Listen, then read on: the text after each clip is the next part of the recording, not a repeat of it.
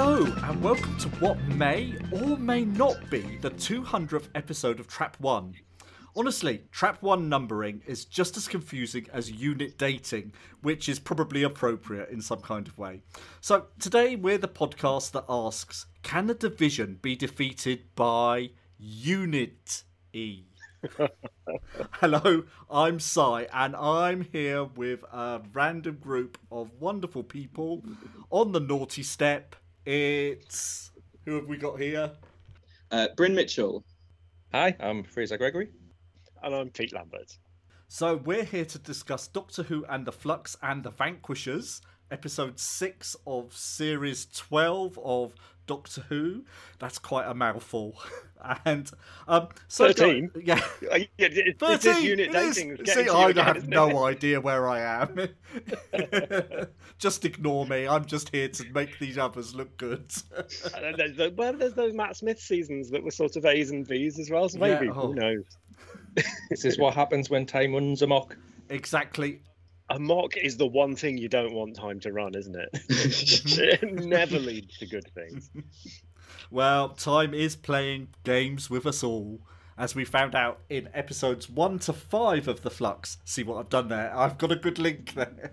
So Pete, how have you found Flux 1 to 5? I know you've been on already to discuss episode 2, was it? That's right, yeah. It's all been about Sontarans for me this year, Doctor Who. It's not the version of Doctor. If you'd asked me 3 years ago what do I want Doctor Who to be like, I would not have given you a list of all these ingredients and crammed it all into 6 episodes. But you know what? I've buckled up for the ride and I've really enjoyed it. And it's had a couple of big blockbuster episodes and a couple of trippy ones. And like every season of Doctor Who, there's some episodes that knock my socks off and others that haven't quite. But yeah, I've had my money's worth this year. Yeah, how about you, Bryn?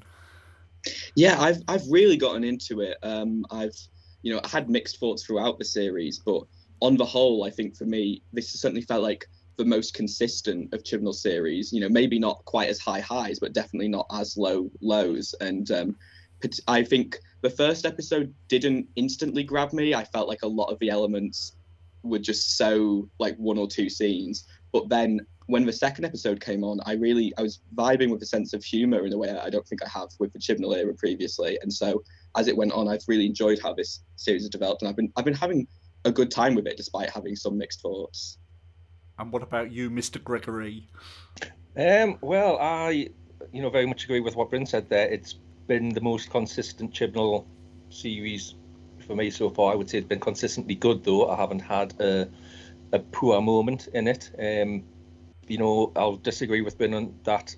From the Halloween Apocalypse, that came out of the traps and grabbed me, and I fell in love with Flux from that episode. I just loved what Chibnall was doing with the sort of the overall arc of the story. That yes, there were scenes in there that weren't going to pay off in that episode, and they weren't going to pay off in episode 2, not even 3, but in 4 and 5. That's what I loved about that episode, and I think it's been fantastic. It's been easily, for me, the most enjoyable series of Doctor Who I've watched probably since series 5, if not before that. Certainly the new era, it's just been fantastic. Yeah, I think what's taken me by surprise was I thought it would be far more linear than it has been, and I wasn't expecting all the characters to be set up in episode 1 and then to gradually find out what's going on to them seeded all the way through the series. That's been I don't know whether that is because the series has been truncated because of the COVID situation and was sort of forced as rewrites, but I think that's worked really well. And I know a lot of people worry about what the general public are doing and how they're coping with following all these things. But they forget, a lot of them have watched 25, 30 years of EastEnders and can remember who Michelle Fowler is, who hasn't been in the show for 5 years or whatever. So I think we don't give, as fans, the general public enough of a free pass on this, so they can follow all of Game of Thrones, and you get things that are referenced right back to year 1 at the end. So yeah, I think this was a really good way to go. I think it's worked really well for Doctor Who.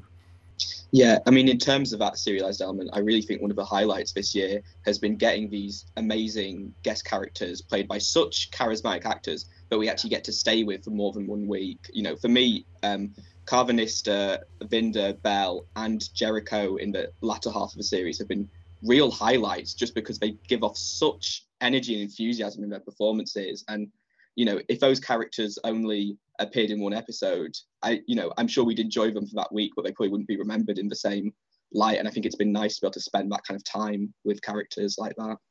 Yeah, you're dead right. That's something that I've missed about modern Who, all 21st century Who. Even when the longest we've generally got has been a 2-parter once in a while, you just don't get that feeling of getting to know these characters over the weeks and seeing them react and learn. And when someone's in it for 3 or 4 weeks, they can have grown as a person through that time a bit. Obviously, it's not going into massive character studies or anything, but you get a chance to see them reacting to things, and you get to know them a bit more, and then you get more invested in them. And I think Jericho is what's everyone's favourite out of that. Like, it's hard to choose, but I would go with Jericho.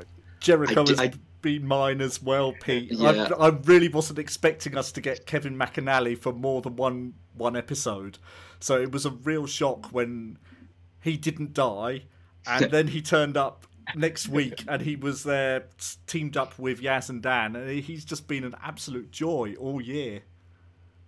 Yeah, I mean, it is hard to pick. I think for me, probably my favourite would probably be Belle. I think she probably gets slightly less to do than Jericho, and yet I just find her performance and her enthusiasm in it comes across so well. And even looking at the actor Fadia Graham's social media, it was really endearing just to see how happy and how positive an experience she had doing the show. So that kind of comes across on screen, I think. Yeah, I would say Carvanista for me. Possibly, I think, in the run up to hairy and northern. Yeah, he's my type. No, I think that really did work though, because in the run up to we had the publicity shots of Carvanista in the run up. We're having a dog man there, and it would have been really obvious to kind of play him as a bit of a sort of regal, Shakespearean type character, like full of nobility and whatnot. But as soon as he came out with a northern accent, and that just really, it wasn't what I was expecting, but it worked so much better because of it.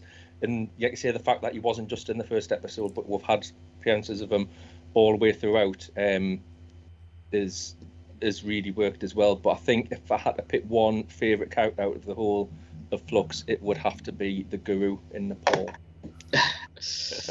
No, 2 minutes. You're teasing us. I'm teasing you. Just see the actor's tweet that it's amazing that 2 minutes of screen time could have such an impact, and he's absolutely delighted.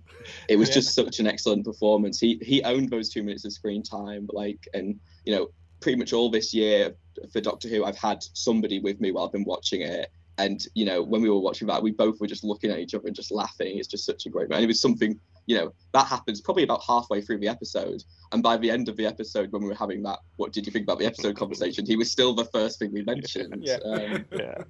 And I think it was a really nice counterbalance in that episode that was so mind-blowing, and you got your giant flying gods and everything. And then having him and being very sort of really relatable and a modern sense of humor kind of character, quite really incongruous within the style of that episode, made it work perfectly, because he's just just really stands out. Yeah. And it sort of speaks to another part of Flux which I've really enjoyed, which is the quality of the writing. I think having a serialized stories really play to Chris Chibnall's strengths. He's brought these kind of Broadchurch skills that he honed on Broadchurch to Doctor Who, and he's told us a story across multiple episodes. There's been red herrings in there. There's been characters that we've expected to do things but haven't. The ending hasn't been what we've expected it to be. There's been twists and turns along the way, but the humour throughout has been unbelievable. It's where's this Chris Chibnall been at times? Yeah. Why have we not had this this sort of funny dialogue and scenes and characters in the past. Well, exactly. It feels like it's really landed this year, doesn't it? Yeah, I think he's found a really good way to use the plot and characters to support his sense of humour, because I think Chibnall's style of humour writing can be quite blunt and quite jokey. And I think particularly just when I was watching the second episode, I realised how well that suited the Sontarans. I think that was the moment where I really got, because his, compared to the sort of style of humour we've had in previous eras of modern Doctor Who, it's not quite as sort of quick-witted or snappy, and yet the jokes land in that different way. And it's really, I think he's found the best way to do that this year, and it's come across very well with certain characters and the Sontarans. Yeah, it's just basically peak Chibnall, and for a lot of people don't like Chibnall's style of writing, so it's just not going to work if that's not what you like, and there's plenty of people out there of that bent. But I'm much more sort of, I guess, fairly, I don't know, Chib neutral. But in this one, is that a thing? I could start that. Yeah, I describe myself as a Chibnall agnostic. I go to church with a Latter-day Chibnall. I love the and contrast with the Wi-Fi joke in the which just there was room for a really funny joke there, and it worked for some people. But for me, it didn't hit at all, to the extent that it mishit so badly that was also almost funny in itself. Yeah, it became a bit of a meme just by being so.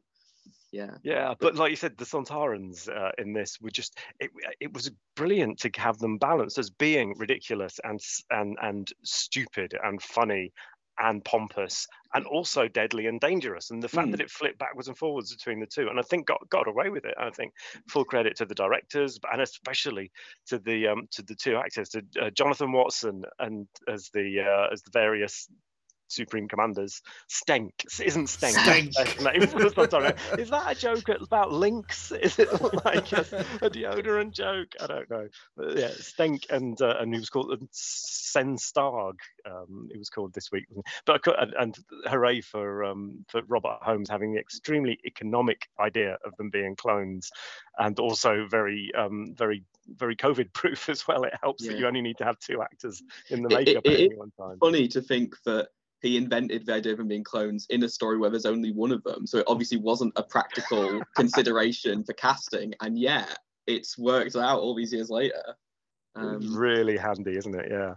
And the chocolate scene, which is the full on let's have a comedy moment here. And in the middle of such a frantic episode, because I remember some people didn't. There was debate about going back to I can't get the names the right way around. The first Dalek special of the Chibnall era, where there's the in the middle of the action, it pauses for that really intense scene between Ryan and his dad. Like, here's a tone shift scene, and I liked it, but I said some people felt it was too abrupt a change of tone.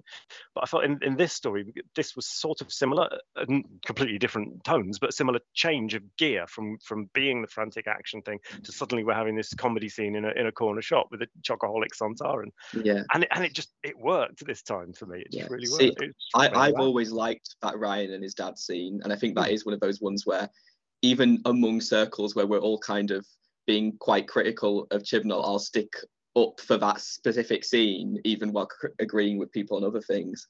And yeah, I'm perfectly happy for Doctor Who to do that tone shift thing. And I think it's been nice for sense of humour this year. And as you say, there are scenes like that chocolate scene, and also I think like the scene we were talking about in the previous episode with the person for telling stuff, where it kind of does feel like this is a comedy scene now for that scene. And I can see a sort of criticism of that, but I think the tone overall has been comedic enough that it's not like complete whiplash. It's not like those are the only bits of comedy. They're just a bit more concentrated in those scenes. And I've liked having Chibnall be more funny with it, because like two of my favourite Matt Smith episodes are Dinosaurs on a Spaceship and The Power of Three, and both of them are very funny in places, like very funny. And it's been nice to see Chibnall kind of do that again. I think his sense of humour has changed a lot. It doesn't feel like the same style of humour, but it does feel like those are like episodes I would laugh out loud at, and so have been quite a few this year. Yeah, I think just me being me, I think the humour with the Sontarans didn't quite land for me. And I think one of the reasons for that is, unfortunately, Dan Starkey playing those roles, because it's a common criticism of the Stephen Moffat era that Stephen Moffat ruined the Sontarans by making them comedy. He brought in Strax, and Strax was just there as a purely comedy character. Dan Starkey coming back in the Chibnall era was brilliant, but I would have just loved to have played the opposite role. Swap him over, have him as the commanding Sontaran, and have the other one, because as soon as in War of the Sontarans, as soon as he's storming out of that hospital shouting about human scum, it's Strax again. It just took me out of that story that little bit. Right, that's what you mean. Yeah. It just kind of for me, it was just over that line, so it was okay. But it worked. I can definitely see what you mean, because I think the whole thing with Strax is, I think there's a really good element of Strax's character, which is that in the previous appearance of Sontarans in modern Doctor Who, the Sontarans weren't really characters in the way that they had been in those first couple of classic stories, and I like that Moffat brought that back and made him, a sort of sympathetic character.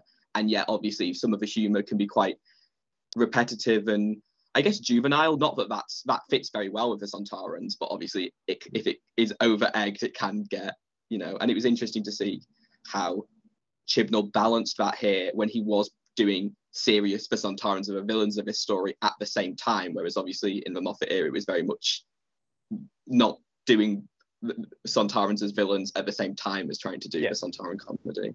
Yeah, going from the joke to them actually then committing genocide of all but one of the Lupari, and the music and the music. Sega Nakanola's music is always great, but I think this year it's just the way that he's blended his own style of very rhythmic, soundscapey music with proper triumphant orchestral widescreen stuff. Action movie stuff that he's been also playing with throughout the years. I just think it's all really come to a new high point for his music with Flux for me. Yeah, I definitely agree with that. I put a big note at the bottom of the thing: say something great about Sega Nakanola, because he's just been fantastic. He has kept the pace all the way through this. The thing that I really liked was the little motif for the fob watch, where it's a bit of an echo of Murray Gold's Time Lord theme from Series 1, with just a little bit of choral music, and I just thought that was just really magical and really a nice hark back to what we've had before, but doing it in a slightly different way. It was a really nice touch in the way it kind of almost combined, Murray and Sagan's sort of styles, but very, very much with Sagan's distinct identity, because I do think the biggest difference sort of musically in Doctor Who is that Murray Gold's music, for better or for worse, is very kind of look at me, listen to me, like notice me, whereas Sega Nakanola's music is very often the opposite of that. And I think the way it was used in that in that moment, it does need to be a bit of notice me music to just sort of really make you focus in on the moment and how significant the stopwatch is. And so it's nice that it kind of brings in a bit of that Murray-ness, for lack of a better phrase, and puts its own touch on it. I enjoyed that. So before we recorded this episode, I asked some regular Trap One contributors to make their predictions for what might happen in The Vanquishers, and we got some outrageous stuff here. So let's have a look at how well everyone has done. So we'll start with you, Jason McLaughlin, who apparently says Belen Vinder's baby will be the timeless child sacrificed to the Flux, which then gives the child the power of regeneration and will be left to be found by Tectuan, thus restoring the fractured timelines. Wrong. I don't think there's any element of that. Well, we've got specials to go. Yeah, that's true. But I was watching the whole time we were watching it. I was really nervous that that's where it was going, because I just thought that's so obvious. I don't want it to be that. It's just a baby. Yeah. Okay. He goes on to say the Doctor also merges the multiverses together to repair the damage done throughout the universe, and this then causes the Doctor to fracture into many different alternatives. i.e. the fugitive Doctor. So, sorry, Jason, you're wrong there. Factory bit, right? Yeah, that's true. We'll give but you a point there's something there that's almost, it's obviously complete different direction, and yet somehow he sort of accidentally hit on something that was quite Yes. there. So all these many versions of the Doctor from the multiverses damages the TARDIS beyond repair, leading to the image that we've seen for the New Year special. The Swarm will escape to turn up in Jodie's final episode and contribute to her regeneration. Oh, and the Rani turns up and goes, surprise! So, sorry, Jason, you're mostly wrong. Oh, no. He goes on to say, either that, or Chibnall just does a countdown to save the universe, like in most of his other episodes. And he didn't do that either. Nope. No. Can I just say, before you start the next one, Yeah. coming back to the Rani, Yes. Everything comes back to the right. how long now as Doctor Who fandom, every time we have had a new female character come up on the screen, shout it's either the Rani or it's Susan? How many years do we think? Well, I mean, for the Rani, probably since about 1987, and for Susan, since about 1965. So, exactly. And then what happens in Flux? What happens in Flux? We get the Ravagers. So we get Azure, who is calculating, sadistic, suave, sophisticated, female menace. And what does everyone say? Swarm is the master! There's just no pleasing some people. Anyway, just want to get that off my chest. Carry on. Okay. Right, so I've got one here from Pete Lambert, whoever he may be. Oh, God, he's on everything. And, Don't listen to him. he says, I think it may lead to the specials all being set in the other universe, and it might even turn out that we are living in that universe and the Doctor is breaking into the real world for the first time. Which is a lovely guess. But wrong. And yes, and none of it happened this week. I still think that, and it is a thing that people are saying. It's weird to just mention that there's another universe in the second last episode, and then basically not mention it particularly in the finale, or at least not have it turn out to be part of the. If it's a red herring, it's the biggest red herring in history. I was going to say, if they never do come back to it, though, that does make the idea that it could actually be our universe quite sweet, actually. I quite like that. Mm-hmm. Yeah, and like the Doctor, it's sort of like there was the land of fiction, and then there was the land where the entirety of the rest of Doctor Who happened, and then there's our real universe. Yeah. We'll save that for New Year. So, then who have we got next? Mark McManus, originator of Trap One, has come up with this theory. I think that part of the Williamson tunnels will be a secret unit base in the modern day where Kate and Osgood team up with Yaz, Dan and Jericho to fight the Sontarans. Okay, he's partly right there. Yeah. Because there is a fight with the Sontarans with Kate, Yaz, Dan and Jericho. So, okay, Mark, you get that one.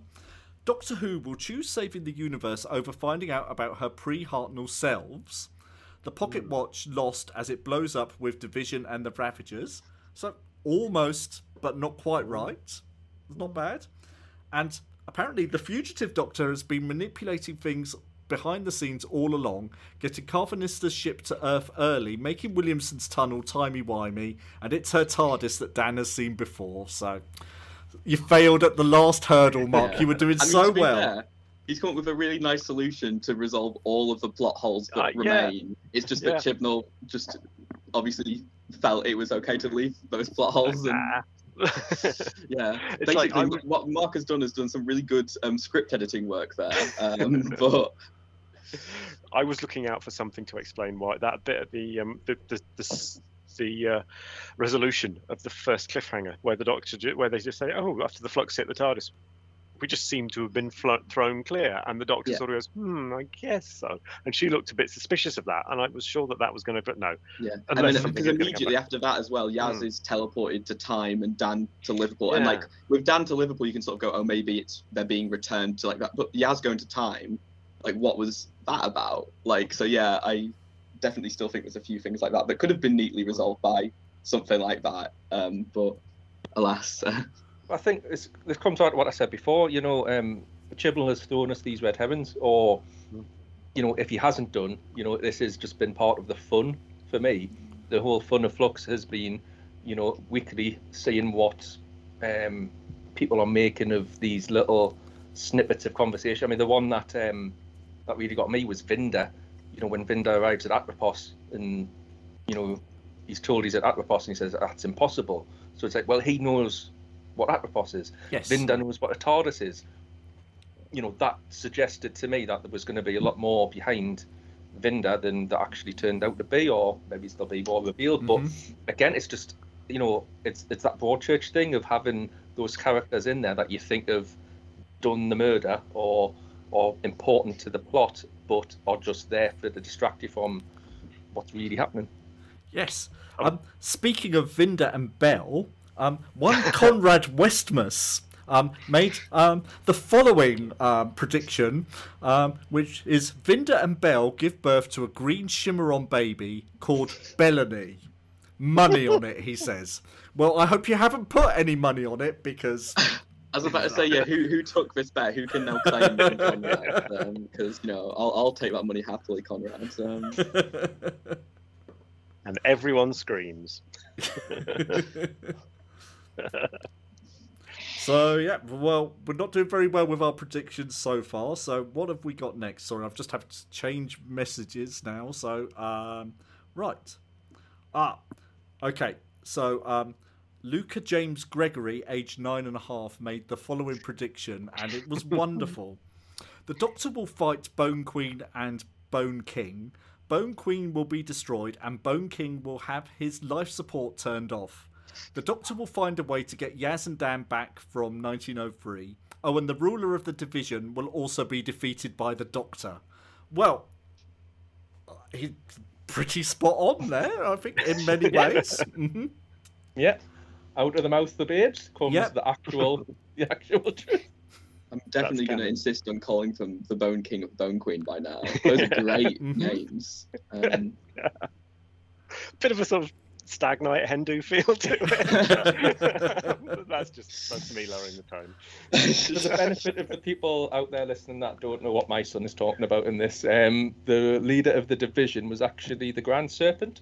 Yes. Oh, that's it. Not a Tech T, and he thought the Grand Serpent was the leader of the division, but yeah, he called that one. Yep. So let's see how his dad did. Well, I think the Doctor will get her memories back, or at least some of them, and this is where we'll see the fugitive Doctor in flashback. No. I expect Swarm and Azure to be defeated, and the universe will be unfluxed. Well, they're definitely defeated. We're not sure about whether the universe is unfluxed or not, are we? There wasn't a reset, because that was the other thing. No. Remember when you first asked, I just sarcastically posted a screen grab of how to reset your phone. Yes. As being the likely explanation for how it would end. And I was delighted that it didn't. Yeah. Or it hasn't yet. But yeah, it would be interesting to see them touch on that a bit more, because I think it was nice that we didn't go for a research switch option. And yet at the same time, they don't sort of acknowledge at the end of the episode the fact that, like, most of the universe is dead.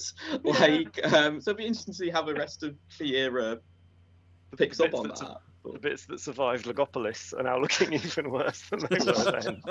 Yeah.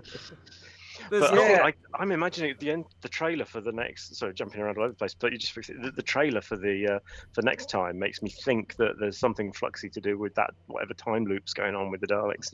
And obviously the fact that we've even got Daleks sort of means that obviously not all the Daleks were destroyed. So some people were really upset on Twitter that the Doctor might have committed genocide against the monsters, and it's like, well, you ever seen the Troughton era? It was a genocide heavy episode, I must admit. The Doctor killing lots of Daleks is not exactly unusual. No, and I wonder if that is actually a deliberate thing, because, like, if you think back to how appalled she was by the Joe Martin's Doctor using the old gun backfire switcheroo trick in Fugitive, and Jodie's Doctor was absolutely appalled by that, and violence is never the answer.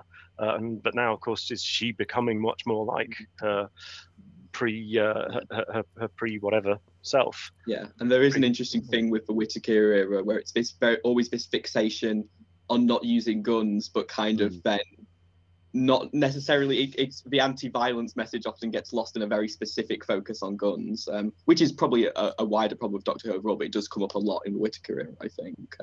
Yeah, and I wondered, when she says to Serpenty, "You're on the naughty step." I have a feeling that somebody said that as a criticism of her Doctor in the early days, that was all she did to her opponents. I'm pretty sure.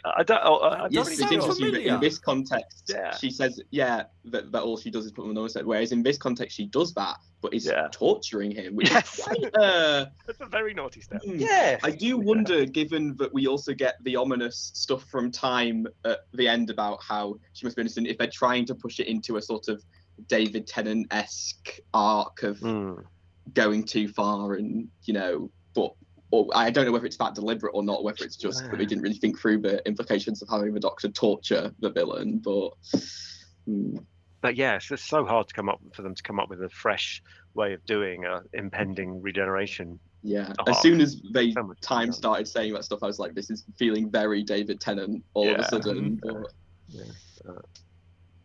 He will scratch his nose 3 times. So, Fraser goes on to say that everyone will be put back in their original timelines via Williamson's tunnels, apart from Dan and Yaz and the Doctor. So, at least Williamson went back to his original time via that. And Yaz went through the other way. So did Yaz. Yeah, so did Yaz. I was just saying that. Give me a moment. And they will be left in the cliffhanger to the festive special, which I guess will have something to do with the TARDIS breaking up further, which again is another thing that is just been left hanging, and we've seen more cobwebs appearing in the background of the TARDIS, more doors appearing in odd places, still in this final episode, haven't we? And things are still not quite right in there. At the same time, it seems to be working perfectly well now. I mean, after the trouble that you had with piloting it in the Halloween Apocalypse, and of course, Swarm did explain in, was it War Sontarans or Once Upon a Time, that time running amok was causing damage to the TARDIS. So we did get the explanation for that. And since then, since time was put right in episode 3, the TARDIS seems to be stabilised and working again. It's just obviously when they gave the promotional picture for the New Year special, it was the TARDIS literally exterior breaking up as well. Mm-hmm. So that's what made us think that. Yeah, I can definitely see that from the promotional picture, and it was one of the things I thought. But there is part of me that's, having seen how this series has ended now and having seen the trailer of the next one, is wondering whether that is going to be more just sort of a visual kind of abstract representation of this idea that we're doing like a time loop story rather than as literal as we all first thought. But it'll be interesting to see, because I think it still could go that way and be very literal. But there's still lots to find out about, including apparently Dan's mum and dad will and their wok will be instrumental in defeating the Swarm. Sadly, we didn't get to see them again, but that would have been a joy to watch, I think. I was very disappointed that Swarm didn't go to Chile, because we had those two things on screen at the same time. The possibility for punning there was fantastic. An open goal miss. Either Dan or Vinda and Bell will have as yet undisclosed background knowledge that will help unflux the universe. Well, Vinda and Di had that moment finding Passenger, which helped unflux the universe. So I think we can give you a bit there. Yeah.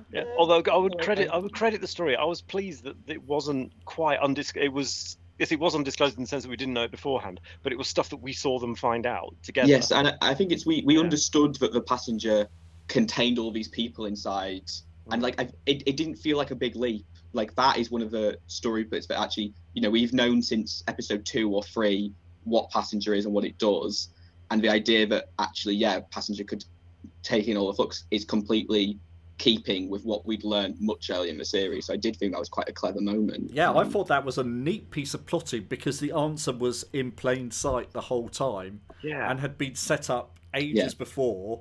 You just didn't quite know how it would come together. Yeah, it was a good example of the kind of sort of setup payoff stuff that Chibnall often gets criticised for not being amazing at, but it's, that was a good piece of it there, I think. That's And as a teenage Laser Quest addict, I was very happy when Diane said that's how she knew how to fire a gun so well. If only the Sontarans had been to Laser Quest, they would have. And I just like the fact that line had a shout out to Fazakerly as well. It's not often you get Fazakerly mentioned on primetime television. Fantastic place name, isn't it? Could easily be a planet. But and it was a big relief that didn't then lead to her bloody morphing into Romana or something. Not that oh damn, actually I would have liked that. But you know what I mean? She didn't have to then reveal herself to be it wasn't Vinda, why are you so good with a laser? And she's like, well, actually, I'm an alien from a planet Blog. It was like, I'm Varani! Of course, she was Varani all along. She's a museum guide. They've all got that potential. If you touch those exhibits, you're in big trouble. She was actually the curator, because that's why she's in the museum. There we go. Oh, there we are. But I really liked Di. I really liked that she seemingly was someone very ordinary, which she was actually, and she was just intelligent. And could come up and find the answers by working out from where she was. Yeah, I do think it's a shame that we've not had as much of her as some of the other guest characters. And obviously, there's only so many episodes and it's a mix, but I would have definitely liked to have seen more with her. And maybe we will, because obviously, while the other characters have kind of gone off to do their own thing, she is still kind of tied to Dan's story. So you can imagine that if they do go back to Liverpool in one of the specials, she could play a role in it. And I would like to see that. Yeah, do you think that when Dan eventually leaves, he's just going to go on his date with Di at the end? Yeah, I would like to see them do something else in between to explain how it would go from that quite frosty almost ending that they had in this episode to that. I wouldn't like it to just be like his final scene as he just goes and this time she says yes. I'd like to see a little something in between, but I don't know exactly what. Yeah, so apparently Carvanista, Jericho, Di and the Guru will form a new unit's Torchwood-style special ops team called the K-Team. No. So... No. Not quite right on the head count. Carvanista, Bell and Vinda are now the K-Team. Okay. Yeah, I mean, their dialogue was very clearly doing the sort of, we're going to go off and have adventures on our own. So, yeah, I think you weren't too far off with that one. Make some money, get into trouble, get out of trouble. Calling Big Finish. Of course, you've also got Kate Stewart and Claire on Earth as the second K-Team. So I'm claiming my point for the K-Team. Okay.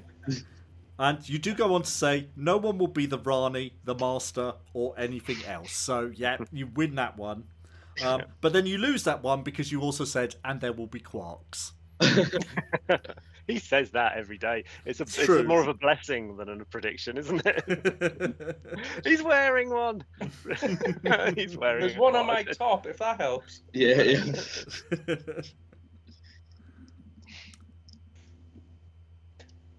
Right. I just want to, going back to what we've discussed through there, of the plot holes, the sort of like threads that have been left unanswered, as it were. I think this is speaks very much of the type of writer that Chibnall is. Mm-hmm. He's very much in that Stephen Moffat mould of a writer who is more concerned about the journey than the destination. So it's all about the ride to the end of Flux. When we get to the end of chapter 6, the fact that we have not had everything tied up is not really important to Mr. Chibnall. It's the fun that we've had on the way. What do you guys think of that? I can definitely see a sort of quite surprising in some ways, given how different their styles are, Moffat-Chibnall comparison, in the sense that the direction they want to take the story in isn't necessarily the direction you'd expect it to go in. Because I think this finale, I think a lot of people were expecting, based on last week's setup, some real kind of deep lore stuff and some stuff to do with the second universe, and Chibnall really took it in a different direction. I think maybe what makes the difference there is that with an example of an episode like Hellbent, where Stephen Moffat really takes the finale in a different direction to what the audience is expecting, he takes it in a different direction to instead kind of centre in on the emotional stories of our characters.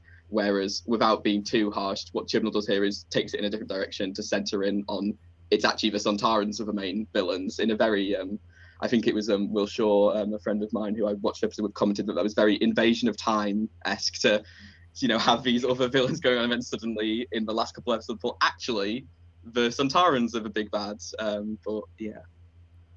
No, I think sort of one of the things I've really noticed with Chibnall's Who is that he plays a very long game, and that things are mentioned very early on that are only now being paid off, and things that people have thought were plot holes or poor endings or things like that are being paid off a lot later. And I think, I'm just making my prediction here for what's to come, that the Master is busy putting together his what have we got? Forces massed against you with their master. So I think he's going to have the Time Agent from Rosa, Jack Robinson, Tim Shaw. They'll all be there. He'll bring all the villains who just disappeared and didn't get their comeuppance. The Master's been kidnapping them to mass against the Doctor for her regeneration story. So there you go. You can have that one. And hopefully there'll be a Pating there as well. Oh yeah, well let's hope so. Yeah. So why didn't Pating just eat the flux? There we go. Yeah. That would have been great if that was the plot solution. Forget Passenger. Pating just is like. We all make Pating burp in front of it, and so. But then we're getting more into Slovene territory. I did want to make a counter argument to what you said there, though, Bryn, about the character moments within Chibnall's writing, and especially this story. Because the thing that stuck out for me for this story was how many big character moments were had throughout. You had the Doctor and Yaz having a really big moment when they got reunited, and the hugging, and how long have I been away from you for, to the end scene where they're on the verge of kissing, aren't they? Really, until Dan comes in. Dan. Think of Dan the shippers. Space Gooseberry.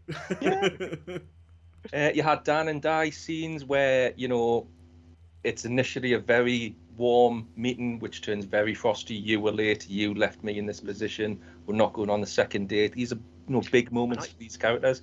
Carvanista, Last of the Lupari. That was a massive moment. That was just his howl was phenomenal, wasn't it? Yeah. The stare. The stare that he gave. It was the stare. I agree with that. The absolute pathos that they got out of the performance from Carvanista, considering that he's under like a massive fluffy mask, and I really felt it. I think that's partly the direction. But, yeah. So and Jericho, raise a glass to the scene between Jericho. Yeah, and the scene between Jericho and sorry, I'm tying myself in knots. I was leaping ahead to our tunnels dude, Williamson. Williamson, thank you. I've renamed him. That's how much. But Joseph Williamson. That's why, because the J was jumping into my head because I had it on my note because you were sending me in that direction, talking about these character moments between him and Yaz. When after him popping up in all these episodes, apparently being this ranting maniac, and then he meets Yaz, and she just talks in the episode 5. She just talks matter-of-factly to him in a policey style, and he's just so moved to have found someone who's talking about exactly what he sees and to connect with her and understand it. But then also Jericho. I mean, his final scene. But all of his scenes in this episode, the bit where he's with the Sontaran and the thing, what happens if we do cooperate? Death. It was funny and full of pathos and tragic all at the same time. Oh, his last moments were just beautifully done, and good work from Kevin McAnally, who has made him such a relatable and lovely character, who's found his joy of life, and as he said, has lived more in the last 3 years than he'd done in the rest of his lifetime. I just love that he thought of the name of his autobiography as he was dying, The Scourge of Scoundrels, and and his last words, what an awfully big adventure, was just perfect. Yeah, I do think that was it was effective and moving down. I think because we liked that character so much, I think it was, if you had have asked me to predict for the episode who was going to die, I think I probably would have said Jericho. But I think it's interesting that I expected him to have a sacrifice moment, kind of with him being, the older character and given his kind of backstory. And it doesn't really play as that. It's this big, it's a silly little accident, really. Yeah. He kind of flicks the ring off. And it was interesting to see that play out and just him not yeah. have a big hero sacrifice, but just kind of have that accident. And obviously there's still meant to be a bit of sort of sense of heroism to it in the way he just tells Claire to, not Claire, sorry. Yes, Claire. Yes, it is Claire. Yeah. It is Claire. I There always are get lots Claire of in people there. in this episode. Yeah. Well, as shown in that first scene where the Doctor appears in the tunnels and yells everyone's name. But the fact that he tells her to just go and, obviously shoots at the Sontarans, but doesn't quite work out for him. And there's a certain tragedy to it that you wouldn't necessarily have got if it was more of a sacrifice moment. And yet he's still clearly very, as you say, very happy with his lot. It kind of takes it very stoically, which completely suits the character that was set up in the first episode he appeared in episode 4. And he just got that rather odd line, which I don't, what he said, I've lived more in my time with you, Doctor, than in my previous 2 decades. It's like, A, he spent about half an hour with the Doctor. Years with everyone, years with Yaz. I mean, and B, why only his previous 2 decades? I mean, he's not 20. I wasn't quite sure he's why talking Isn't that- post-war, I think, Yeah. is the intention I've got. Okay. That is a very good point. Yeah, See, because I that links hadn't back thought that to through. Village of the Angels, doesn't it? Where he says he was at Belson, Of course, and he hasn't done anything significant since, apart from these experiments. But yeah, From it the mid-40s is. to the mid-60s. Yeah, so that 2 decades is very specific. You see, I hadn't thought that through. That's really clever. But I think your other point about him saying about the time spent with the Doctor it's a very similar thing with Dan at the moment. Like the Dan has spent so little time with the Doctor, but has lived with the Yaz for 3 years. Like it's a very interesting TARDIS dynamic to go into where they've all met at the same time, but then he's gone on to have. And yeah, similarly, there's a lot of characters in this story that don't get to spend very much time with the Doctor, which I think is quite interesting because it means you get these different interrelationships. I do think in this episode some of that maybe gets a bit lost at times. I think when the Doctor and Belle first meet, and about 30 seconds later, Doctor's like, right, Belle, you're going to go on this solo mission, and she hasn't actually had any conversation. Even if it was just Carvanista saying something to the Doctor that made it clear to the Doctor that Belle was like a competent and useful person, but there's none of that. The Doctor and Belle have just met, and the Doctor has no reason to trust Belle, but is instantly just like, right, here's what you're going to do. What will you do this? All right, the B plot's arrived. Yeah. I think it is one of those things where it just gets lost slightly. There's so much happens in this episode. And I've seen people. I've seen speculation, and I can totally see where it's coming from. That maybe, was there originally a sort of in Chibnall's mind a 10-episode version of this that had to be cut down to 6, and that would explain why it's all so frantic and disjointed. But to be honest, I imagine if there was a 10-episode version of this, it would have had an extra 6 characters in it. It would have all had their own plot too. Because I just think this is the speed he wanted to run at. Yeah, although, he just wants full space. Yeah, it's literally it. It's like the amount of characters that Chibnall puts in will expand to fill the size of a container, like a gas. It's just like the Swarm. Flux, even. I think you can definitely see, this being the bones of a 10-part series. You would have, Apocalypse as being, your first story. You'd have the Sontarans being more standalone. You'd have Village of the Angels being more standalone. Once Upon Time would be your episode 5. That would be your sort of Fugitive of the Judoon episode before, Survivors and Vanquishers comes in as your sort of 2-part ending. Yeah. One thing that struck me was Dan. Going back to what you were saying, Bryn, about, the Doctor seems to be, take on board Belle very quickly. I can get on board with that with the Doctor. The Doctor just walking into a room, immediately getting, sizing everyone up, and having 5 minutes to being able to then, get the measure of a person. The thing that struck me was sort of Dan in episode 1 going into episode 2. By episode 2, he's sneaking around the Albert docks. He's, walking Sontarans left, right, and centre. And I think that struck me as being a very much a result of the compressed episode structure, because Dan has automatically just had to become a companion straight away. up until that point, he's had about half an hour in a cell on Carvanista ship. He's had no real experience of aliens or anything, but he then, you can't, in a 6-episode arc, give him that time to develop or, grow into that. And when you've got to do it narratively.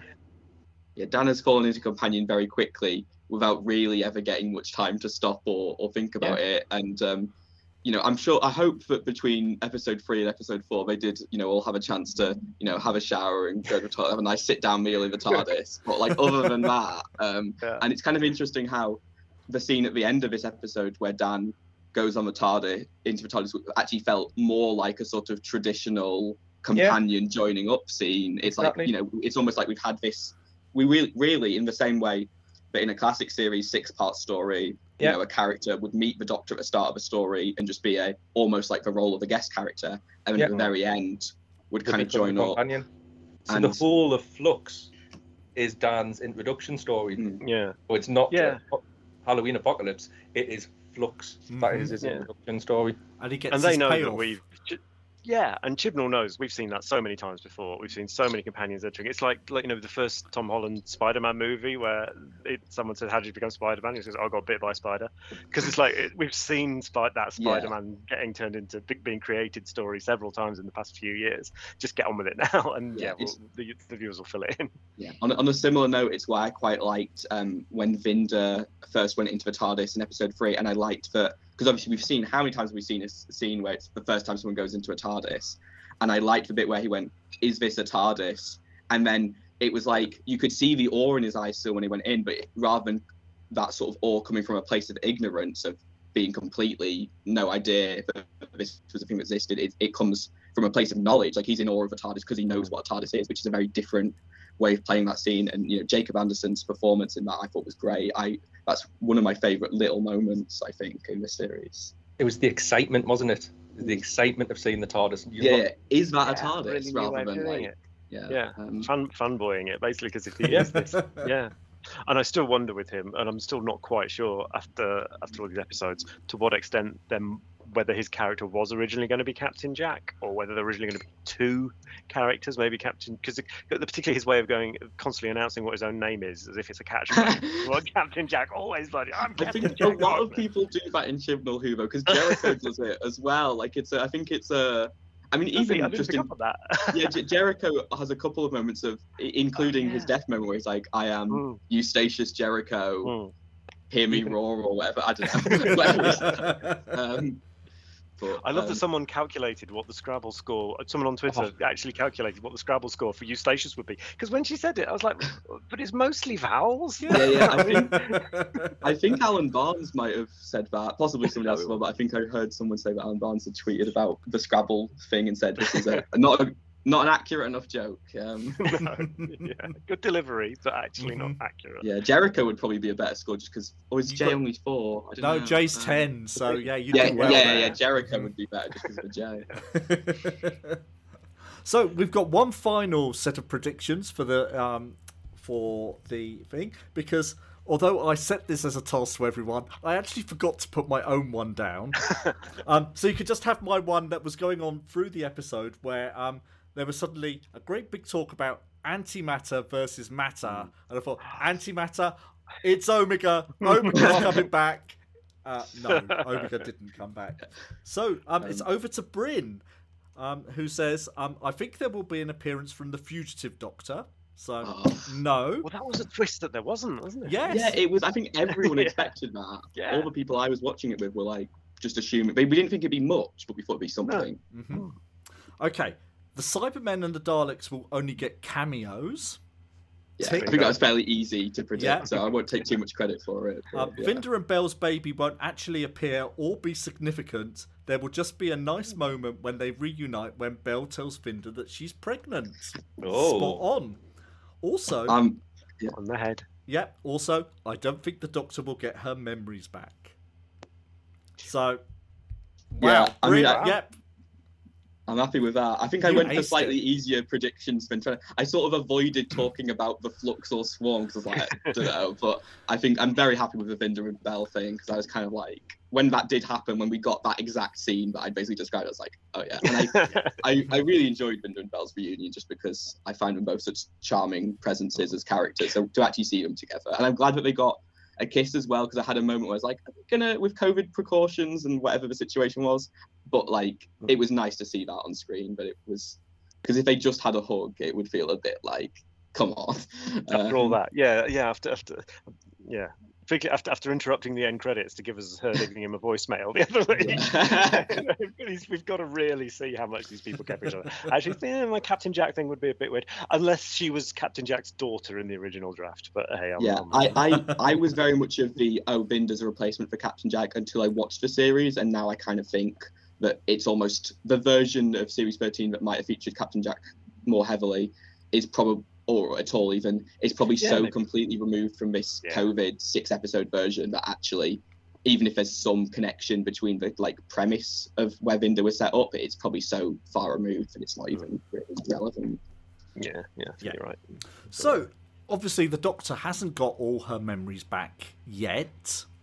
So we've seen scenes now of the black and white house, and what I really like is that the Doctor's past, pre-Hartnell Doctor, is black and white, where everything else is colour.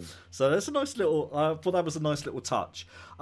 So the Doctor has taken the pocket watch and hidden it in the depths of the TARDIS somewhere where she can't get to it. So how did you feel about that, Fraser? What did you feel about that? Was that a good payoff? It is what it is, to be honest. It's whichever way you're going to go is going to have its downsides. If you give the Doctor all our memories back of pre-Division or pre-Hartnell or whatever, then you're stripping away a layer of mystery that's been added by that plot twist. If you don't give the Doctor her memories back, she's got them, so why does she not want to access them? It's catch-22, to be honest. I think whatever you do is fraught with danger. Well, that stunned everyone into silence. So thank you, Fraser. Hang on, dead right. I mean, and it's the whole thing's an interesting concept. There might be more. There might not actually be 13 Doctors. It's nice and mysterious. But no, in fact, there's actually 63. That like kills it. I was like, oh, you've just answered that question. So the longer they don't answer this question for, the better for me. Although I was so conflicted at the end of last year about that whole thing of this is simultaneously making the Doctor more mysterious and also less mysterious. I can't quite decide. I'm still trying to decide. I have similar feelings about the Timeless Children, where it's like, oh, they're doing this big like lore thing that's going to really change things up, and I like that sort of anarchic energy of just like really messing up the lore, and yet it does it in an episode that's filled with continuity references. Like there's a line about Baruso in the Timeless Children. It's kind of almost, I feel like that is the inherent contradiction of a lot of Chibnall's lore stuff, is that he's trying to shake things up, but at the same time is so grounded in what's come before, which is not a bad way to do Doctor Who, to be fair. And yeah, I don't think the Doctor's ever going to get their memories fully back of that time, because I don't know, but there's an interesting story you can tell with that. And yeah, after the end of this episode, I'm almost certain that stopwatch is going to come into play again, probably in the Centenary special. Like when she was delivering that dialogue, and it was when she said, don't show me where it is, she's just talking to the TARDIS, like, don't tell me where it is. And there was this long pause, like, and she's going to say, that's that moment. She's like, unless I really ask. She might as well have said, unless it's the Centenary special, because I think it's like buying a box. Sorry. Yeah, I think that's going to be their nice excuse for maybe getting Jo Martin in there, and maybe some other big kind of nice references. I do think the BBC are going to try and push the Centenary special to be a big thing, and that I think Chibnall is probably going to end up utilising the watch, pocket watch, as a way to do that, and exploring something with the Doctor's memories.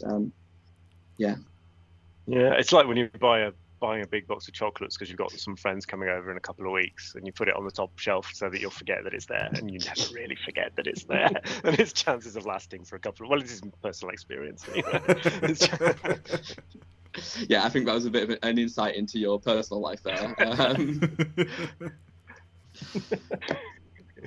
Yeah, Pete I think Sontaran friends. I'll put it. I'll put it inside cupboard number 9. Yeah, I thought, right. Was it a joke? The thing about going back to Yaz with the doors at the very beginning. So the cliffhanger resolution at the very beginning. I love the cliffhanger resolution was the Doctor ducks. That was it. That was so Sylvester McCoy. I thought. Yeah, I do think this year has had a bit of a problem with its cliffhangers, where the solution is kind of just like, oh. Like, because it's not quite as bad as just ducking, not quite as egregious, but the like end of episode 2-1 as well, which is effectively she just like dives and pushes. You know, there's a few cliffhangers where it feels like the way the cliffhangers portrayed in previous episodes is trying to suggest that something's already happened, and the next episode is like, oh, just a few seconds earlier, you know. But yeah, it's like winding back of it. Yeah, I think it's difficult when trying to do a series like this. It's very it's the Deadly Assassin episode 2. With suddenly seeing the gun that you haven't seen at the end of episode 1 moment, really, isn't it? Yeah. Mark of the Rani is the most amazing one. With suddenly George Stevenson was running to intercept that runaway truck all the time. Now him and Joseph Williamson could have a spin-off, Big Finish. That would be great. I am fascinated when Doctor Who does like historical characters, but doesn't do a story that's really about them and their life, and instead does something that's like they get when they're very heavily involved in sci-fi hijinks, you know, like basically the opposite of Rosa, which goes to a great effort to not really have Rosa being a big like there's science fiction stuff going on, but it really tries to, in being sensitive, not put her into too much of a sci-fi context. Whereas obviously with Joseph Williamson, and then also with Mary Seacole in the Sontaran story, it really feels like they're just fully in a science fiction plot. And you know, I'm imagining that in a version of this series that wasn't Flux, we would have had a Sontaran story with Mary Seacole that would have given her a bigger role. And I suppose there is a part of me that's kind of sad we didn't get to have a full-on Mary Seacole story that really went into her, because like I've been saying for years, I'd like to see a Doctor Who Mary Seacole story. So obviously when we found out that was happening, I was like, oh, that's great. But it's not really about her, which is understandable given the context of Flux. But yeah, and you're right. And I mean, it's great that Doctor Who can do all those different tones, isn't it? Yeah. But you wouldn't have had, you know, Rosa on the bus being attacked by renegade flying quarks or something. I mean, you could have done. It'd be fun. But that wasn't the spirit of the story. No. And I think with the Williamson tunnels, because no one really knows why he did it in the first place, you've got that just little bit of ambiguity that means you can play around with it a bit more. It's a very Doctor Who resolution to the mystery. I suppose it falls into the same category as like the Agatha Christie thing, where you've got a real life mystery that you then put a Doctor Who. You're like, oh, well, what happened? It was Doctor Who. Doctor Who did it. And I love that it was door number 9 that had death behind it. I was thinking that was like Inside Number 9, my favourite BBC series. And then there was the joke. I'm sure it was Chibnall stealing the joke from Trial of a Time Lord of that. Don't go through that door, and the fire bursts out of it. But maybe I'm overreading. Stealing from Pippa Jane Baker, Chris Chibnall. That's paying it back. The Orphan 55 plot twist that was basically just the mysterious planet. So I don't think that Chibnall is above stealing from Trial of a Time Lord, in spite of Chibnall's personal criticisms of it. I think he's seen the light now. I think I do seem to remember there was some interview with him where he was asked about that, and he gave a very sort of diplomatic, like, yes, I was quite young and quite, so, you know, maybe one of us in 20 years' time will have to be like, yes, we were quite young when we were, whatever egregious thing one of us has managed to say. Exactly. I'm very glad they never interviewed my 17-year-old self about Doctor Who. That would have been shocking. Oh, God, no. My opinion, no. No. Sylvester McCoy was not my doctor. I had nobody to say it to. Pete. Oh. He won me over. over. But at first, he was not Colin Baker. Colin Baker, he stole Colin Baker's job, and that made me very angry. Yeah, I'm sure if anybody had asked me about my opinions on Doctor Who during the Matt Smith era, quite why anybody would be interviewing a 12-year-old, I'm not sure. But if they were, I would have to backpedal a lot on those opinions now and be like, oh, I don't actually hate everything about Doctor Who. I promise. It was just but it's lost its way. Yeah. Every fan says that at some point. The first time you think Doctor Who's lost its way, we've all had our That's moments. when you know you're if you go through the phase of thinking Doctor Who's lost its way but don't stop watching it, that's when you know you're stuck being a Doctor Who fan for life. I think. Yeah. It was the Dominic Glynn theme that did it for me. It was the first time I said anything bad about Doctor Who. Well, I don't like this new theme.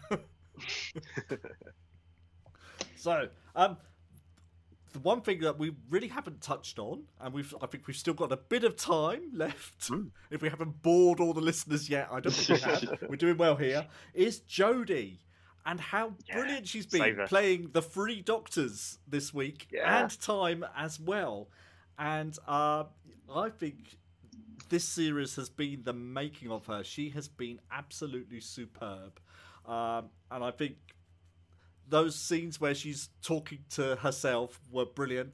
And I was so pleased to see we'd got Contact back. It's been a long time. I mean, the invention of the multiple Jodies thing was such a how are you going to wrap all these subplots in one story? What if we just have a doctor for each individual subplot? I thought that was a great sort of, because it was the way it happened with the sort of her pulling off the disc and Swarm touching at the same time, I think was slightly contrived, and I just went with it because I was enjoying. Certainly, by the time we had the 2 doctors meeting up as well and flirting, that was excellent. And even then, you brought up the Contact thing, but Chibnall.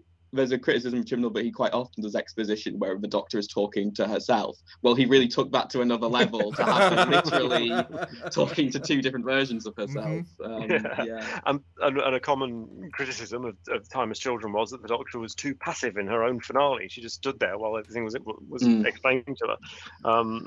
But maybe that was deliberate, and we were always heading in this direction, or maybe this is a repudiation of that. Because to have the Doctor in 3 different places, two of which really are where the action's happening, and then the other one is just central plot control on that amazing set. That the division headquarters is just one of the most beautiful set. I don't even call it a set because I don't know how much of it was actually there, but just one of the most beautiful spaces that we've ever seen in Doctor Who. It just trees and the swirling and everything.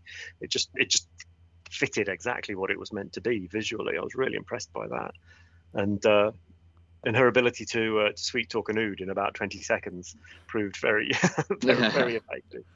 But all of the scenes that she's had this year, and she's had them in the past too, but this year it's just been one after the other, where she's in a really good position of conflict with someone. Right, I think the first one that really knocked it out was her first one with the Sontaran in the Mary Sequel story, which was both funny and she was outwitting them. She wasn't just saying, I'm good, you're bad, so I'm going to win. She was tricking them. And that comes through in the torture scene in this week, is where she's obviously scared and in pain, but at the same time he's the one who's looking unsettled and who knows he's losing it anyway. And then the second Jodie bursts in to actually do the business. But that was great, I thought. I would say it was in War of the Sontaran. It was when she's talking with the general, not the Sontaran. When she's that's it. In the British hotel, and he's sitting there drunk on rum, and she's trying to explain, I know what's going on, I know how to beat these, and I've got Queen Victoria on my side. It's like, is she here now? It was a funny line, but it was delivered by Jodie in such a cutting way. That there was a real sort of agency about her in these episodes. She's went through everything you could want as an actor. Every emotion, every scene has just been a gift to her, and she's absolutely took that and made the most of it. And especially, like I say, the three doctors at the end was just it's genius. It's genius. It's Chibnall manoeuvred the story in episode 5 to a point where a lot of the threads had been tied up, or and there was still quite a few threads, but by then weaving those threads into 3 or 4 separate strands and giving each one a doctor, apart from sort of like the Vindar and Dai section. Again, it was just genius. It really just, it's again one of those things you didn't see it going in that direction. And No, it really absolutely not. It really I think it really speaks to just how much is going on in this story when I think of all the things we've not spoken about. Like, we've barely even mentioned Kate Stewart. All of the, it's like there's so much that happened in this story, and I think it plays very fast and loose with certain plot things, and there's obviously a lot of things that are just like, oh, we're not going to deal with this because I'm going to move on to the next thing. And but I think it does a good job actually at kind of covering everything. Like, I other than the thing of not really commenting on what the current state of the universe is, which I think I'd like to know, I feel like it did actually manage to address everything that I wanted it to address, which is impressive in itself, even if it's yeah. I think. But yeah, and speaking of Kate Stewart, Oh my God. she's a divisive character. Some people really love her, other people don't. I don't know why they decided to not give her any of her father's charm. To make a very, very starchy person who goes around telling everyone who her father was all the time. She got to tell everyone who she was this time. She had her. That's true, actually. I liked it actually because it's basically the first time she's had a hero moment and not made a Lethbridge Stewart, and the fact that she says Stewart, and rather than, because I was so certain when it came to that bit that it was going to be the moment where she was like Lethbridge and like really go for it, and I liked that they didn't, because even in the last episode, she has a moment where she alludes to being from a family of stuff, and it's very, and it's nice to see, but it kind of makes sense almost with Chibnall writing it, because I think the first story she's in the Power of Three, when Chibnall writes her introduction, he does make a point of he does refer to the fact that she's Brigadier's daughter, but he makes a deliberate point that she has dropped the Lethbridge bit because she doesn't want to get ahead because of him, because she doesn't want to be overly associated with him. And so I do think it's been a shame that every other story she's in is all about how associated, and it's the same problem with Big Finish as well. It's not even just a television thing, and it's I would like to see Kate Stewart have more stories where she's able to get out of the shadow of her father, but and I thought her deadpan delivery did have its moment when she got to deliver the corner shops joke about all the line to set up. They're in the corner shops, and her saying that extremely seriously made the joke land for me. I think when we then cut to it, which made me think of it's where Hitchhiker's Guide to the Galaxy, the bit about where in that you have to eat a packet of peanuts before you get teleported. The idea that just the mundane thing being necessary for these interstellar events. And I do think the best use of Kate Stewart in the episode was the moment where the Doctor first appears in the tunnels and is kind of doing a name roll call and says Kate Stewart, and then does a double take and like Kate Stewart, like in the way that reflects the audience's reaction to Kate Stewart being in flux, and like the Doctor just having clearly not expected. It's almost like the Doctor is self-aware of the fact that they're in a different era of the show and is resultingly confused by seeing Kate Stewart. That was one of my first sort of big laughs of the episode, I think. I just like the moment at the end where she said, I really like this regeneration. It was just nice and warm, and I hope I see more of it. And so that's setting it up. So we'll be seeing her again, I'm sure. Yeah. I reckon Easter special, that's where you slide her in, I reckon. I mean, she could be in the Centenary, but I feel like that's going to... My theory, based on very little, is that the Centenary is going to go for big lore stuff, and that obviously not Christmas, New Year's, we kind of know what's about now, and I reckon we could have an Easter special that's very Unity, maybe. Yeah.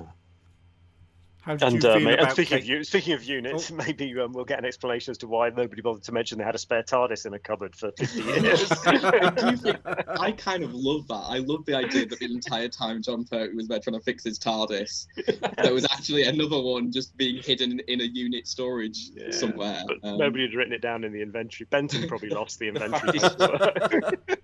You can just picture the scene where he comes out, he's smoking TARDIS and Spearhead from space and just goes, yeah, right, sod it, I'll take the spare. It's that thing where, like, Doctor Who is so tied up in the history of Earth that you just think about certain periods of Earth history, like how many TARDISes, how many of the same TARDIS were on Earth, like in the same country at the same time, like, you know, because the 12th Doctor was there on Earth throughout the, like, you know, several decades teaching at Bristol, and like there's all other examples of people just like, there's just so many Doctors around within a short space of time. Yeah. Well, you've got two in London in 1966, haven't you, on the same day? So even the fact that I can't remember who said it now, but there's a thing about, you know, the idea that when the John's Sim Master did the thing where he turned everyone to look like the Master, that, like, you know, at that point Missy was on Earth, like trapped in the box, and also I think, I can't remember how many years it is, but like Sacha Dhawan's Master is supposed to have been like pretending to be this, like, I just love the idea that there's lots of other Masters doing their own little plots around Earth, but just suddenly whatever they're in the middle of, like, everybody turns to the face of like another incarnation, and we're like, oh, I've just got to, I guess I'll just wait until this is over. Like, I know this just, you know, amuses me. And I think I just want to do a bit more singing the praises of Swarm and Azure, because yes, I would call definitely. them the best new villains of new Doctor Who. I love since 2005. I just didn't. They're completely. I'm so glad. I mean, I joked earlier that ages ago that I thought it might end with them turning into CGI recreations of Roger Delgado and Kate O'Mara in the final scene. They could have regenerated into that, and I'm really glad they didn't, because they're their own things. And I'm sure we've not seen the last of them. They're so good. Azure got a bit more foregrounded this week, and there was some wonderful lines where she sounded a bit like Patricia Quinn, you know, Belage from Dragonfire. It seems you're unable to tear yourself away. I can't. That's me, obviously, not being able to do that voice. I would say that scene between the Doctor and Azure was really pivotal to the whole episode, and was full of menace and threat. It was absolutely brilliantly played. And Jodie's Doctor is so innocent and sort of has a childlike side, and being confronted by this person saying, "But death is good." It's just, it's fantastic. I think as this topic has been brought up, I feel like, not to put too much of it down on it, but I feel like I would like to slightly disagree about Swarm and Azure, because while I do think there's some great production design going on there, there's definitely some good acting. On the whole, I've felt like they've not quite lived up to their potential, and like, certainly in this episode, I found, you know, once we had the Division as the creators of a Flux, I found that sort of more compelling as main villains, and then this episode was so focused on, you know, the Centauran threat. It felt like it was going to be their story as lead villains, and yet in almost every episode they've kind of been second fiddle. And I think I was watching Doctor Who last night with friends, and it was Molly Marsh who pointed out the fact that there's not really any sort of narrative reason for why Swarm and Azure are two characters.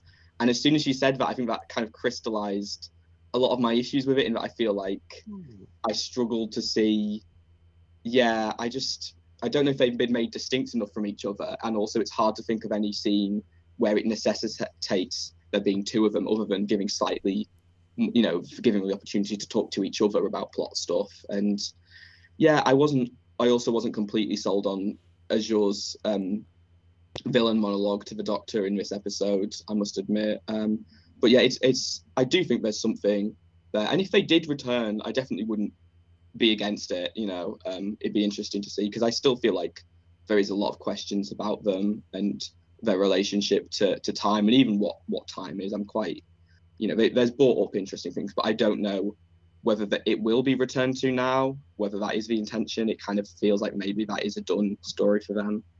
I'm not sure. Yeah, I mean, I take your points, but yeah, I just really liked the aesthetic of them, and the way that their balance and their slightly different tone from each other. But I'm fascinated by the way that it's been made pretty clear that they can unglitterify what they have glitterified. So that does mean Tecteun's still in play for the anniversary, for the grand finale, and for Jodie's exit story. I can imagine her being reconstituted. That could be interesting. I didn't think of that, and that is a good point, actually. Yeah. And I know she's what's it? Azure says as she's being dissolved by time, she says ascension, and we don't know whether that is just her word for death, or whether they are actually going off to some other plane. But then you have too many transdimensional planes at the end of the day. The old does get a bit. Somebody's got to have their feet on the ground. I think maybe it is just for me that thing that I felt like almost every other villain I was sort of more interested in. Like certainly Tecteun, I found really fascinating, because I think they've got we're sort of being told a lot that Swarm and Azure have this personal connection to the Doctor because she imprisoned them in the past, and yet I think we don't necessarily feel the personal element of that. Whereas with Tecteun and Doctor, we definitely, it's kind of that show don't tell thing.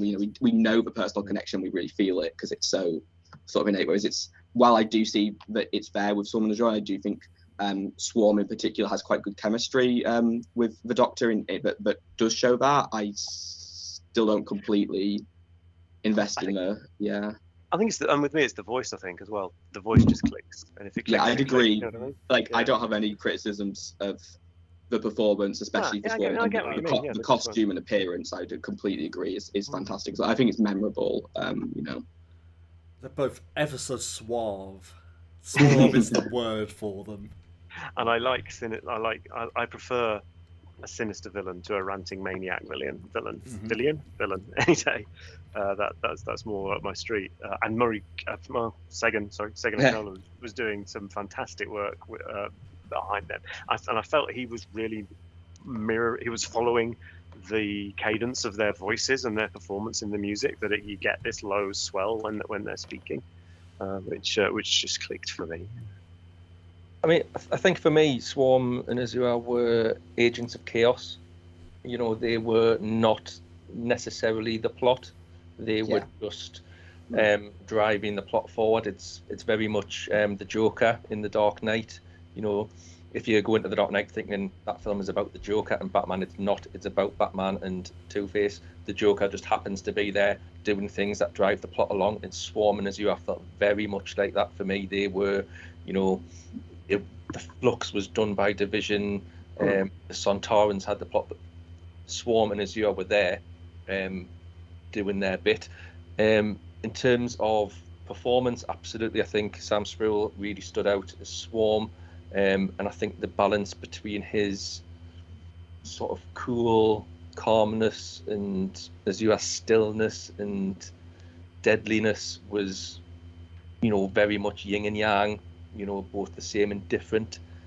At the same time, I'm really glad Azure got that scene with the Doctor in The Vanquishers, because up until that point it had been very much Swarm and she was very much the sidekick. So to have her have that moment where she is the one that's going to explain the plot, because if it wasn't, what would have happened? We would have had the complaint that the Doctor is sat there being mansplained at again for the exposition. So if for no other reason than to stop that complaint coming in, I was really glad to have that scene with Azure. But in terms of villains, they were absolutely fantastic. And again, you think of the aesthetic, those actors have had to perform through that makeup. They've had to, heavy prosthetics, and they've still come out with a performance that is both chilling and engaging and mesmerizing and all the rest of it. So hats off for them. I don't think I would like to see them come back. I think, we've had Flux, we've had the 6 episodes of Flux, and it was very much Swarm and Azure's story. For all that, it wasn't about them, it was their story. If we see them come back at Easter, or if we see them come back in the Centenary, then it's just more Flux, really. I want those specials to be special and separate. I want me Daleks special. I want Centenary special with the Master. If it's unit at Easter, then that's what I want. I don't want to see necessarily these people come back and just be, the Flux Part 2 or the sequel to Reflux. I think that is a good point. I think Flux was pitched as this 6-episode one and done story, and inevitably elements of it, like Dan, are going to continue over. I think you're right actually to say that Flux is done, and we don't want to bring too much of that back, because it just then kind of feels like you're sort of cheating by ending. So And now the Doctor's got the pocket watch. That was the thing where Azure opened the pocket watch in front of the Doctor, and then it just took them all to being stood in front of the house instead of having the full. Whereas previously, whenever a pocket watch has been opened, the person's pass has immediately leapt out of it. And my partner was watching and was like, "Why hasn't that just happened then? She's opened the watch. The watch has been opened. Well, that's not how those pocket watches work, is it?" But I took it as them because of where they were. They had the power to turn that bursting out thing into the house metaphor as an intermediary stage that the Doctor had the power to, or that they had the power to deny the Doctor going on to. But I think it's different enough circumstances, but I think you can sort of allow it, and certainly it wasn't an issue for me, because even just the context of the fact that it's not like her entire time of consciousness, it's just some of her memories, so it's a very different setup. Good point. That's the way I read it, was that it's, when we've seen that in the past, it has been the entire personality that's been removed. This is just a section of memories, so essentially the fob watch is a literal and metaphorical memory palace for the Doctor now. And I did love them they would make the Doctor walk in and get them back, and she would have to do it. I loved that. Yeah, I do wonder if we're looking at a Centenary special that is going to literally, for whatever plot reason, end up with her having to explore that house, possibly with others, as a way to kind of do lots of, maybe not cameos, but just to really tie it into the history of Doctor Who, and also the pre-history of Doctor Who that Chibnall obviously enjoys playing with. I think you may be right. Yeah, the house as a physical space for memories, I think, is quite interesting. And obviously there is something... I was going to say, there is something very long barrow about it, though. But house to explore it. Again, I was watching it with a bunch of Doctor Who fans, and all when that house appeared, we were just like, Long Barrow? Yeah. That's probably a better guess than in this house, where we've just instantly said Castle Duckula. Now that I'd watch that special, I'll get it. Coming back to Swarm and Azure, there has been a bit of I don't want to say complaint, that's not the right word, but a comment that the defeat of Swarm and Azure was a little bit too easy. I reached out on Twitter this morning just to get a few more opinions, and Jason Thompson has said, it seemed very clumsy in places. Swarm and Azure, I think they've won, and time just goes, nah, you've messed it up, and zaps them within a minute of first showing up. I was at a sentiment echoed by I Know the Zarbi, who said it was a very Blofeld thing to do. So how do you guys feel about, the resolution to that, how Swarm and Azure were eventually defeated? Yeah, I think the word that comes up there is clumsiness. I do think there is a sense to Chibnall scripts that they really take you on a great ride, and this year at least, and have been very enjoyable and fun, but it's not sort of ever the most tightly plotted things, and I'm okay with that. But yeah, I think the word clumsiness could probably apply to a lot of Chibnall's writing, for better or for worse. And then, I think I would say that Swarm and Azure's defeat did feel a bit easy, but it kind of came into the fact that obviously what we didn't realise at the start of the series, and that we kind of knew by the time we got to this episode, is that actually they're not our main villains. The Flux, the big event thing that's kind of the main threat in some ways is, being created by something completely separate from Swarm and Azure, and then the other big threat, the Earth threat of the Sontarans is also separate. So I think it can be forgiven given how many other big threats and things to deal with, and there's obviously they're kind of there to seed and needle that lore setup stuff and get into the Doctor's head and be more of an enemy that emotionally affects the Doctor in a way that maybe not as much as Tecteun, but in a way that the Sontarans and the Grand Serpent don't really have any impact on the Doctor sort of psychologically. So yeah, I'm not too fussed about them being dispatched fairly easily, but I do think it's fair to say that there's some slightly clumsy plotting going on with it. Yeah, time always wins. This is what it all is coming down to, isn't it, I think? Yeah, I'll be interested to see whether the fact that time was the one that got to give these sort of ominous foreshadowings of, the Doctor's going to die soon means that time will come into play again somehow, because I feel like the existence of time as, you know, the god of Swarm and Azure and this kind of not quite physical, but certainly more physical than we might have previously thought the concept of time in the Doctor Who universe might have been, how that will manifest and whether we'll get to see more of that, because I think it's clear that Chibnall has some interesting ideas, and I do think there is a sense, as we're getting this far, you know, this close to the end of his era, is he ever going to have enough time to say all the interesting things he probably has to say about these things? And I hope, I'm sure we've got in the more episodes to come some of that, hopefully. I would like to counter the clumsy element. I would say, and again, going back to what I said about Chibnall, is a lot more interested in the journey than the destination. I would say it's simple rather than clumsy. It's almost as if there's a sort of Occam's razor thinking about Chibnall, which is the easiest, the simplest solution is the best one. So, rather than having some sort of like the Doctor has to, put together the key to time to defeat Swarm and Azure, the simplest way out of this is just for time to defeat them. That's how it felt more to me. Things like the Dalek being defeated with a microwave that time. Yeah, it's that kind of. Yeah, I like that. Really harks back to classic Doctor Who, where often you defeat the Cybermen in the invasion by deflecting their one single homing beacon. That's the only little thing that they had to get to come find the Earth with. It's like, oh no, we can't find this exact one beacon, even though we're just above the Earth. We'll have to cancel our plans. Is that what happens? Something like that, anyway. Yeah. But you know what I mean. Yeah, often alien invasions that can be defeated with one simple fact from the GCSE science. Yeah. Not that that's. I think that's probably why I like the microwave thing. It's probably only, yeah, that's not. Yeah, that's not applicable to Swarm and Azure, but it's the same. Maybe that's coming from the same thing. Or like what's his face, cyber maniac getting mastered with the TCE. Or I suppose maybe sort of whiplash moment you get. Whereas in a Moffat story, it would all be operatic, and Russell Moffat and Russell T Davies both would have given us huge operatic endings for characters like that. RTD would have turned the Doctor into Jesus, and that's how it would have stopped.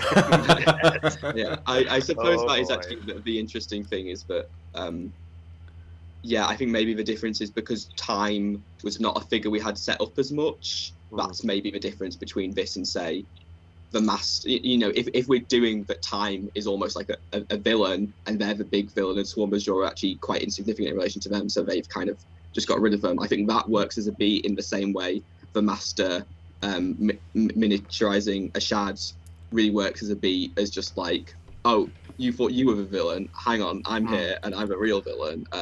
But I think because we've not got the previous knowledge of time, maybe that's why it didn't quite land for me. And maybe looking back on it, if we do get more for time, more time with time, then it might land a bit better. I'll link to the Time Monster. I can't remember. It's all a blur, but I think it was pretty similar. Only time will tell. That's true. It always does. Yeah. I feel sorry for Claire. Didn't get back to see the end of season 5. She must have been enjoying them. I think she was halfway through the Ice Warriors. Actually, yeah. Oh well, it's probably a good time to bow out then. It's all downhill after that. Yeah. She's got our Trap 1 podcast to listen to now, Peter. Of course, yeah. Now she could just watch them on DVD now. Admittedly, she might miss a few, but she's got through. She's got a couple extras, but we won't have seen. Got the animation stuff. And it is this whole timeless child thing. The Doctor's got these huge parts of her past missing. I do wonder if Chibnall was inspired by missing episodes, because that's what's really inside that pocket watch. Dalek master plan. I hope so. That'd be great. Like, screw a Centenary Special. She just opens the pocket watch and we're just like, oh, it's Marco Polo. Imagine if that came up on screen. The absolute twists of the BBC Centenary Special is that we just get to watch. They've just cleared out 3 hours in the schedule for Marco Polo. Well, there's a prediction. You heard it on Trap 1 first.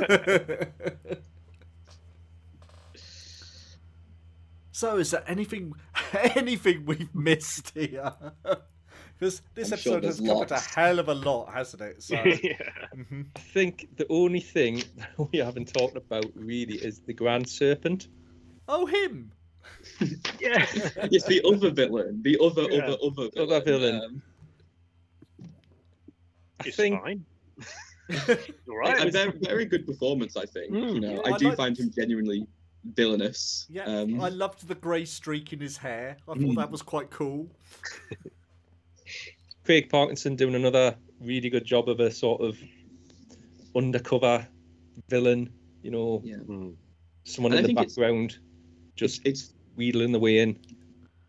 yeah, I think it's cool how he's become like, because I've enjoyed him in these last 2 episodes, and yet when he was in episode 3, I think I was like, oh, that's it, that's his part in the series, he's done. And so it's really interesting how he's been, and in this much the same way as, you know, when we had the end of episode 2, I was like, oh, so that's what the Sontarans do in this series, and then lo and behold, a load more Sontarans. So you know, yeah, it's good stuff, and I enjoyed the fact that he came back, and I enjoyed we got to do it, because I think in episode 3 he did play a slightly generic type of, you know, those scenes where he's like, oh, cancel the recording and then making shady deals. I don't think there was anything in those scenes that wasn't very sort of conventional of what you'd expect from those kind of things. So it was nice to get to see his character do a lot more interesting stuff in these episodes and become more than just a couple of scenes, you know. And obviously now And he's even the just fact stuck on a meteorite in space on his own. Yeah, it felt very Meddling Monk, just gets stranded somewhere. You know, at the end. I'll get you for this, Doctor! Yeah, I did think for a moment that that's where we were going, that direction. It was like the doctor said, oh, you've got 2 pulses. I thought, oh, right, what's he going to do now? But again, a really fantastic scene of Jodie just, you know, being the person that's supposed to be interrogated, but actually, you know, sticking it to another character. It really landed well. Yeah, that was good, because even when he then like says like, I'm the one interrogating you, he still then, because of his ego, has to answer her question and be like, I was a beloved ruler. Like he can't help himself, and that's a great example of one of those scenes where the Doctor is just so clever just through talking. Yeah. Whoa, ego klaxon. Yeah, how wise it is to wind up your interrogator, I'm not sure, but the Doctor always seems to do well out of it. So yeah. I did see someone on Twitter complaining that there was a major plot hole that we never found out which one of Dan's mates had a bigger TARDIS than the Doctor's. And I'm like, I really hope you were joking, and I really hope you knew that was a joke. Because I thought that was a great reaction to coming into the TARDIS. Oh yeah, my mate's got a bigger one. Like, yeah, just really, you know. It's just another example sarcastic. You've always got to come up with a different way to do those TARDIS scenes, otherwise it gets very repetitive. And so I think that's a good way of doing that. As good a way as any. Really cannot look out of his depth because he obviously is. Yeah, I think I said in the episode 2 trap one that I hadn't clicked with him yet, and I really did at some point in episode 3 or 4. I stopped seeing John Bishop off the telly, and started seeing the character called Dan had been created. Yeah, it took me a little while, but I got there. I think it was when he changed into the period clothing, into his Edwardian, and he's got his cap. I love his cap. Yeah. That's the other note I've got written down. It's Dan's hat. Just a shout out for Dan. You know, going through the entire, you know, he gets out of, you know, the 1904 into the modern day. That hat stays on, and he's away with it. And yeah, John Bishop, he's done well. He's, you know, I don't think he's acting as being quite up to the standard of everyone else's, but I think that is no reflection on him. I think that's more a reflection on how high the standard of everyone else has been, of Jodie, of Kevin McNally, of Sam Spruill. Everyone else has just really, really hit a higher level than him. But I said it to someone else on Twitter. I said he's like Ringo Starr. You know, Ringo Starr very much is not the most technically gifted drummer, but Ringo Starr gets drumming. Yeah, you know, I've loved Dan in this so much. I think well on it, and it's like there's been. Like, I think because there's been so many guest stars this year that have really like soaked up the charisma, even just to like keep on a level with that is impressive. And I think I definitely, I'll say it now that I prefer Dan to Graham, you know, in terms of our like, even after like the first couple episodes, I was there. And that's no slight on Bradley Walsh, who I enjoy plenty of other things, but just John Bishop's so good. I've loved all the Scouse jokes as well. And even just the shooting in Liverpool, like the shots in this episode of the Sontarans marching around like Liverpool One shopping centre and past the Beatles statues. I just it's perfect. And then basically, he's been able to be Ryan and Bradley Walsh as well at the same time, hasn't he? So he's sort of got both takes. Yeah, he's so yeah. That's it. That's it. Because you look at him and you think he's a like-for-like replacement for Graham. You think, you know, middle-aged comedian coming in to play an older character, older companion, but they couldn't be more different. They couldn't be poles apart. And it's like you said, Brent. I can't imagine Graham and Ryan being in this story. No. I can't see how they would fit in. It's all about Dan, and I think if anything, it's a shame that we only get 3 more episodes now with Dan. Yeah. But he's never been anything less than likable. He's just you just like him and you want to see him on screen. He's just fun. And I think the thing I like is he could have gone a different way with it. He's been given this character who is Mr. Nice Guy, who's, you know, working out in a food bank. He hasn't got a job himself. He hasn't got soup in his cupboard. He's, you know, all about everyone else, all about making other people happy and that sort of thing. And he hasn't lost that sort of edge to him. You know, when Carvanista breaks down his door, he's all about like, go back to your mum, and you know, he's still got that little bit of a cut about him. You know, it could have been again. It could have went a completely different way, but you know, credit to John Bishop. He has got that character and he's nailed that character, and I love him too. Right. Cool. So have we finally finished? I think we'll have to say yes. Otherwise, we might just go on forever. Yes. So. Because next time on Trap One, it's the Season Flux retrospective. In case, but it's not with any of us. So I think we're letting everyone else have a go at how they thought about this season of Doctor Who. So, thank you very much, everyone, for joining us, and let's hope that time isn't playing games with all of us. Where can we find you all? Bryn, where can we track you down? Yeah, so the best place I would say is Twitter, which would be @bmitchell_ Twitter TWITR is how that is, or just search Bryn Mitchell, and I'm usually the one that comes up. I think if you find someone on Twitter called Bryn Mitchell who's tweeting a lot about Doctor Who, that's probably me. And where can we find you, Fraser? You can find me skulking around street corners in the north of England. Other than that, I am on Twitter at Felix Fraser.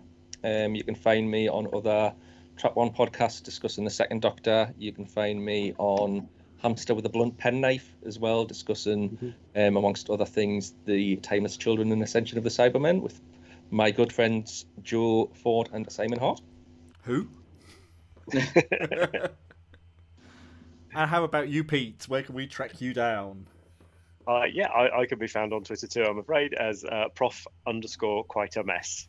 My handle is normally very Pete Lambert, except I recently changed it to Pebble Mill Fat One, and I might be keeping that now because I like that more. And you can find me on Twitter too. I am @Psy_Hart. And you can also have a listen to me and Pete in action on Maximum Power, our Blake 7 podcast.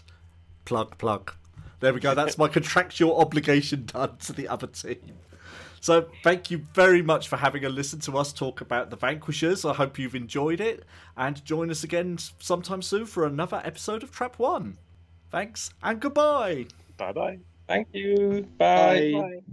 I can hear the music. Can't you?